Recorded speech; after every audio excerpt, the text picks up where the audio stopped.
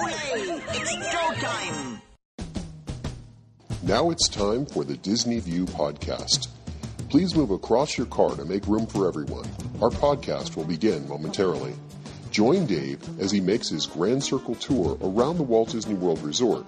Dave is a dreamer and an engineer who enjoys the magic and wonder of it all, but understands Disney's place in history and respects the legacy that's been left. Come along and hear Dave's thoughts about Walt Disney World and see it through Dave's eyes. Please stand clear of the podcaster. Por favor, manténganse alejado del David. And now, here's your host. Hey everyone, it's Dave. Welcome to another edition of Dave's Disney View podcast. Well, as you may hear in the background, I am in the land of Pandora, and the drums are beating furiously next to me.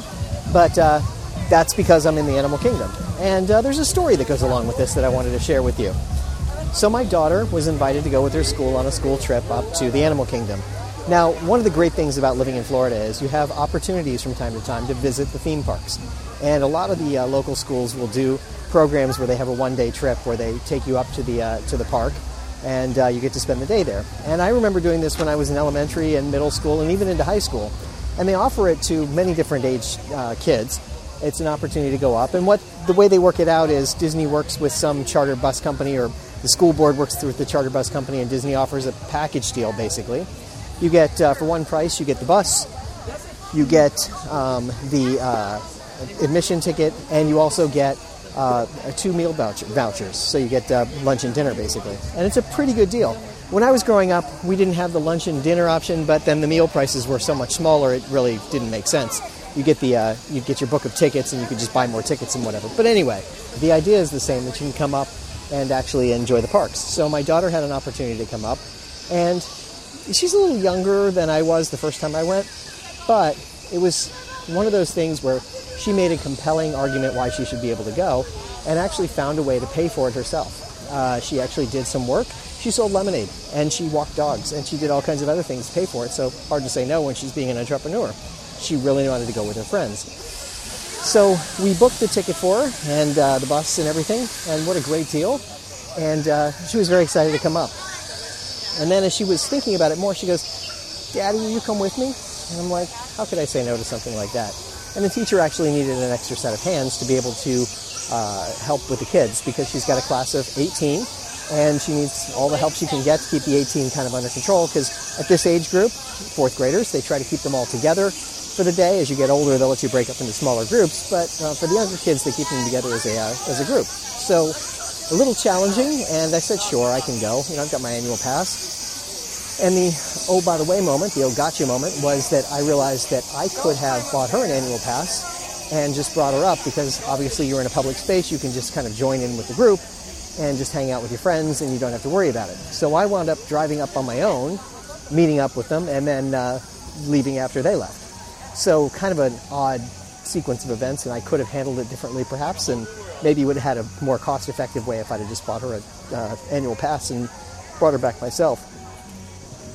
But I didn't, so it's okay. I mean, it's really not a huge deal. It worked out that she was able to go. And it was really interesting to see the perspective from her point of view. Like I said, I did it as a kid many times. And I remember going and having a great time, just having the best time. Now, of course, when I was a kid, we only had the Magic Kingdom until, I think it was my sophomore year in high school. Then we had the Epcot open. But we only had the Magic Kingdom to go to. So we'd go to the Magic Kingdom every year. And it was so awesome. It was so much fun. We'd get on the bus at 5 o'clock in the morning, and we'd get home at 11 o'clock at night, and we'd spend the day in the Magic Kingdom. And I remember my friends and I going off and doing different things and having some fun and just kind of tooling around and really taking it in ourselves. Each year we'd kind of challenge ourselves to do something a little bit different than we did the year before. And it was a lot of fun. I remember one year, the way we did it was we'd have to go, we'd get off the bus and we'd have to check in like 2 or 3 times during the day, but otherwise we were on our own to do whatever we wanted. And so we'd actually get on the monorail and like go over to the Contemporary, and we'd go to the game room and play games for an hour, and then we'd come back to the Magic Kingdom. At the time, there was only the Magic Kingdom, so it had a certain charm to it, but once you went a few times, you'd seen everything, and you were going, I was going at least that once a year through the school trips, and my parents would take me other times. So, you start to feel like it's home almost. And so you want to kind of challenge yourself to do some other things. So going and actually playing video games was kind of fun. And there were the early edition video games and some of the other things they had there, but it was a lot of fun. And we found a way to kind of challenge ourselves to do more. And it was really neat. And I remember it from that point of view, being, like a 13 and 14-year-old kind of remembering what it looks like. But here it was being on the other side of it as the chaperone. And it was a completely different experience. It's really odd being out there and chasing around 18, preteen kids who were running around and just having a great time. Again, it was up at 5 in the morning and, getting back at 11 o'clock at night. But this time I had to make sure that I was up and ready to go and ready to do everything and get myself going. And it was much harder to get myself going and kind of be up there. And then chasing the kids around, man, it's a grind, making sure they're all there. We inadvertently, I'll say, misplaced one of the kids along the way. It wasn't that we lost him. He just kind of wandered away from the group for a couple of minutes. We found him again. No big deal. And it's one of those things where Disney is such a great place. If you lose somebody like that, you're going to find them. I mean, there's really it's a very limited risk. Unlike other places you might go, where you might feel that it's a real challenge to find the kids and you might be really worried. I was basically not at all worried because that's who I am. But anyway, we had a good time, kind of trying to keep the kids together and do everything. And I was talking to the other parents and we were having some fun with it. And I kept calling it like goat herding. You're just trying to bring them together and just make them go in one direction. And it was a really interesting experience because they had gotten 3 fast passes for them. So everybody went on the couple of fast passes attractions that they had. And then the teacher would ask them, well, what do you want to do next? And she would let them vote on it. It was very clever. And she goes, majority rules. And then at the end, it has to be unanimous, right, when they started to get toward the end. And majority came up with some interesting ideas for things they wanted to do. They wound up doing, Dinosaur in the Primeval Whirl over in the Dino Land. They went on Expedition Everest, the Kali River Rapids, the Kilimanjaro Safari, and I think that's it, if I remember. And it was interesting because they had some other things that they wanted to do, but they kind of ran out of time. That's always the problem. You try to get in line and you do something. And they chose to go on Everest again, Primeval Whirl again, and to actually go and do the Kali River Rapids again. So they did all 3 of those twice. And the funny thing was, they never made it over to the Pandora, which was kind of funny to me because I would have assumed that they'd want to do Pandora, but they didn't make it over there. And I thought that was kind of odd that they didn't go to Pandora. They just stayed outside of it. So I took the time after everyone left, since I was traveling on my own. So I took the time to go over to Pandora and do something myself, and found that I wanted to try and do some things. So I went to this Thule Cafe. I'd never been in there, and found that was it was good. I found the food to be fresh and nice, and I liked the combination of flavors that they put together there. It was pretty tasty. I got the chicken bowl, and I thought, it was really nice. It was well done, well executed. Walked away full and, a very tasty kind of meal, so very happy with that. And then it was late in the day already, and I had a choice. I could either do the Navi River journey or the Flight of Passage. And I really want to do the Flight of Passage, but there was a difference in the time that it was available.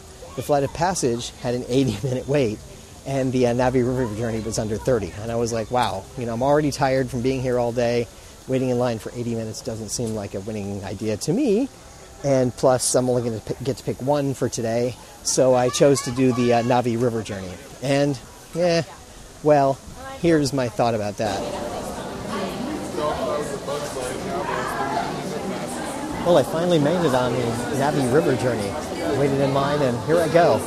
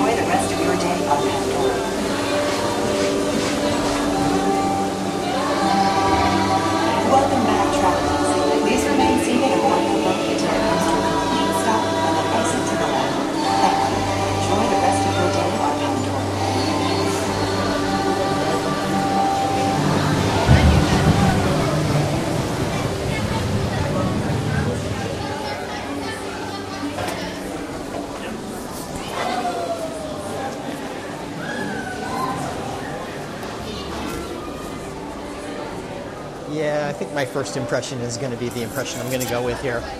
Okay, I'm not a fan of the whole Avatar franchise. I don't really care for the film. I don't really understand the storyline. So sitting through the Na'vi River journey, it was kind of lost on me. It's that cross between It's a Small World and Pirates of the Caribbean. And to me, didn't work. I like the effects they use. There's some cool visual effects between some mechanical things that they do, a few of the bioluminescent things that they do, where it's really just UV lighting and some paint, and then they have some projected images that they use to kind of augment things. So it's clever and it's cute, but do I love it? Well, no. Yeah, not convinced that it was really worth waiting for, honestly. I mean, that's just my opinion of it, and I can be wrong. You can think I'm wrong. That's okay. I'm all right with that if you think I'm wrong. It's just the way I saw it. So, yeah, I thought that was interesting. Not like the greatest thing I've ever done. Not horrible, but I don't get it. But anyway, that's okay. That's my thought on it. Now, back to the time with my daughter. I don't know if I've ever mentioned this in my podcast. My daughter is actually adopted, so I don't know much about her birth parents. My two sons are biological, so I totally understand them, and I get them, and I know what they're all about. I know why they do some of the things they do. For her, I have to see her through different eyes. I have to learn to understand her in some ways, because there's things she does that are very different than, the hereditary things that my family does. So I find it really interesting. She's very outgoing, and she's very in control of every situation. And I saw her in a different light. I understood her differently. This was like a trip where I walked away from it going, wow, I have a better feeling for who you are than I ever had before, which I find kind of intriguing. And I thought that was kind of interesting. So this became more of a different kind of trip than I thought it was going to be. I set out to just kind of be with her and have some fun with her, but I got to know her on a different level. And that was really kind of neat. It was kind of a special moment. So Animal Kingdom will always hold a special place in my heart because I actually gained some new knowledge about her. That's something that I didn't understand. I thought that was kind of cool. Anyway, I became the resident expert, of course, because I happen to know the parks. So they'd turn to me and go, well, we want to go to so-and-so. How do we get there? Oh, I'll take you over there. Oh, can you look at the app and see how long the wait time is for that? Sure, no problem. Those kinds of things where I became the expert. And they'd ask me questions about where things were or what they should do next. Even though the teacher had more of the plans in mind, things she had in mind to do, I was the one who was the expert who was kind of guiding them around and making sure that they didn't crisscross too much, even though they had to crisscross a little bit based on some of the things they were doing. And Animal Kingdom, because of the way it's laid out, it's kind of hard sometimes. You wind up crisscrossing kind of in silly ways just because of the nature of the design of the park. But it was really pretty cool. It was kind of neat. It was fun to be the expert and fun to be around and just helping everybody get there. I was, of course, the bag holder every time, so when the kids would go ride the Kali River Rapids, they had their fast passes already. I didn't have a fast pass. They'd actually say to me, could you hold my bags for me? And I'd wind up taking everybody's bag, which was kind of funny. I had a little fun with that because it kept happening that, they'd keep giving me their stuff or handing me something or asking me to do something for them. And that was actually kind of cool. I became more like dad to everyone in a way. It was kind of interesting. It was, I became this sort of, the father figure for the moment, just in the moment helping them out with some of the little things they were doing. But it was fun. I mean, I really did enjoy myself. It was one of those totally memorable days that you walk away from and you go, wow, that was fun, and I would do it again tomorrow. And next time I might do it differently. I might actually take her with me, and we'd use an annual pass to go and just meet up with the group rather than doing it that way. It's one of those things where you're in an open space, so you could, if you wanted to, kind of change your approach to it a little bit. I don't know. I'd have to think about that and whether that's the right thing to do, because she did enjoy riding the bus, and she did enjoy taking an old iPhone with her and texting me along the way and just, having some fun with it. It built it a lot more. It was fun to interact with her and, just be a part of something. It was cool. Really enjoyable. It was one of those very special days that you just, you don't get very often, that where the park turned into something else. I didn't know what to expect. I just went into it with an open mind because I've been to the park so many times, it's kind of doesn't matter to me much anyway. As far as that goes, I don't have any specific things I want to do. So I just kind of listened and paid attention and did what they wanted to do. And it was kind of fun. Let the group mindset happen and do some fun things. And one last thing before I let you go. I told you before I was going to come up with a video series. I wanted to do something that was more of a historical look at the Walt Disney World Resort. And I've started to create that content, and I've got something that I'm calling Lost and Found at Walt Disney World. So what you'll find is this is kind of a fun look at some historical things that happened when the Walt Disney World Resort was being built, kind of the lead up to it being built, some of the things that have been there in the past that are now gone, and also some historical things that have happened in and around the Walt Disney World Resort that really have nothing to do with Disney other than having taken place there. So I hope it'll be a fun look at some of the history of Walt Disney World, and I hope you'll check it out. You can find a link to it in my show notes page. There's a YouTube page that I've created for it that I won't try to read the URL for, but I will tell you that if you go to feeds.feedburner.com/lostwdw, you'll be taken to the page as well. That's the feed for it. So you can kind of follow along that way. You can subscribe to it that way, kind of get you started. But check out at the bottom of my show notes page. I'll have a link to the actual page there. So I hope you'll check it out and enjoy it. And let me know your feedback and what you think. So far, I've got one video out there that will probably grow over time. I've got a whole bunch of ideas and things that I'm working on. So that one's just to kind of get you started. So there you go. That's my podcast for this week. I hope you've enjoyed it. And remember, if we can dream it, we can certainly do it. Bye now.